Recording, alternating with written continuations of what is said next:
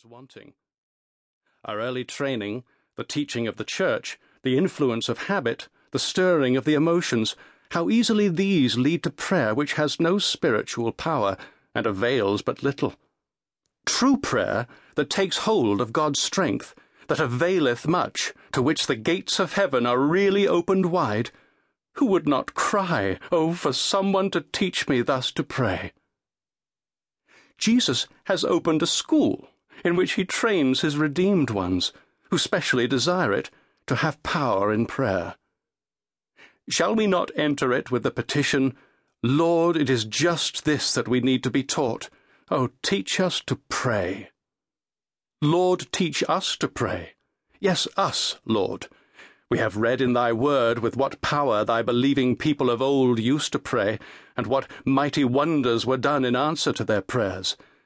And if this took place under the old covenant, in the time of preparation, how much more wilt thou not now, in these days of fulfillment, give thy people this sure sign of thy presence in their midst?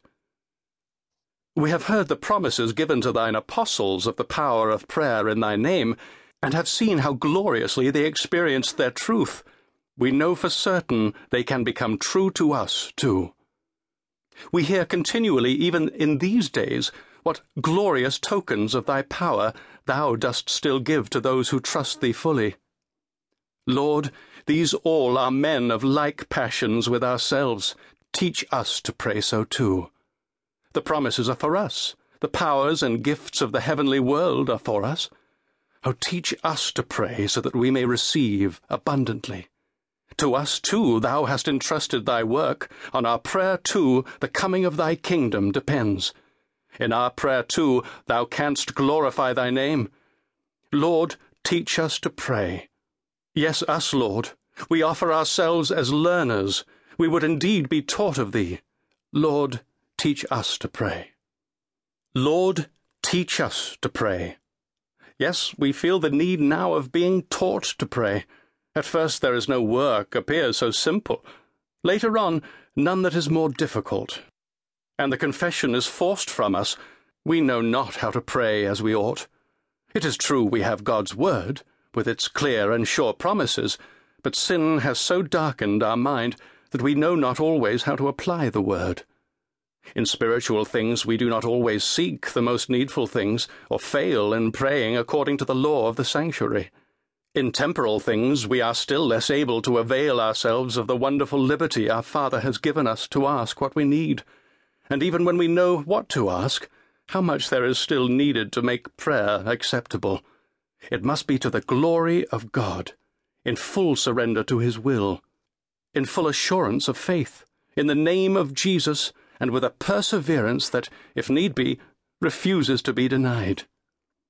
All this must be learned. It can only be learned in the school of much prayer, for practice makes perfect. Amid the painful consciousness of ignorance and unworthiness, in the struggle between believing and doubting, the heavenly art of effectual prayer is learnt. Because even when we do not remember it, there is one, the beginner and finisher of faith and prayer, who watches over our praying and sees to it that in all who trust him for it, their education in the school of prayer shall be carried on to perfection.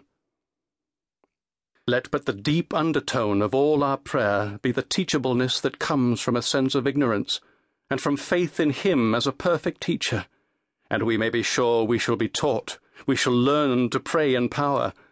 Yes, we may depend upon it. He teaches to pray. Lord, teach us to pray. None can teach like Jesus, none but Jesus. Therefore we call on him. Lord, teach us to pray. A pupil needs a teacher who knows his work, who has the gift of teaching, who in patience and love will descend to the pupil's needs. Blessed be God. Jesus is all this and much more. He knows what prayer is. It is Jesus praying himself who teaches to pray. He knows what prayer is. He learned it amid the trials and tears of his earthly life. In heaven it is still his beloved work. His life there is prayer. Nothing delights him more than to find those whom he can take with him into the Father's presence, whom he can clothe with power to pray down God's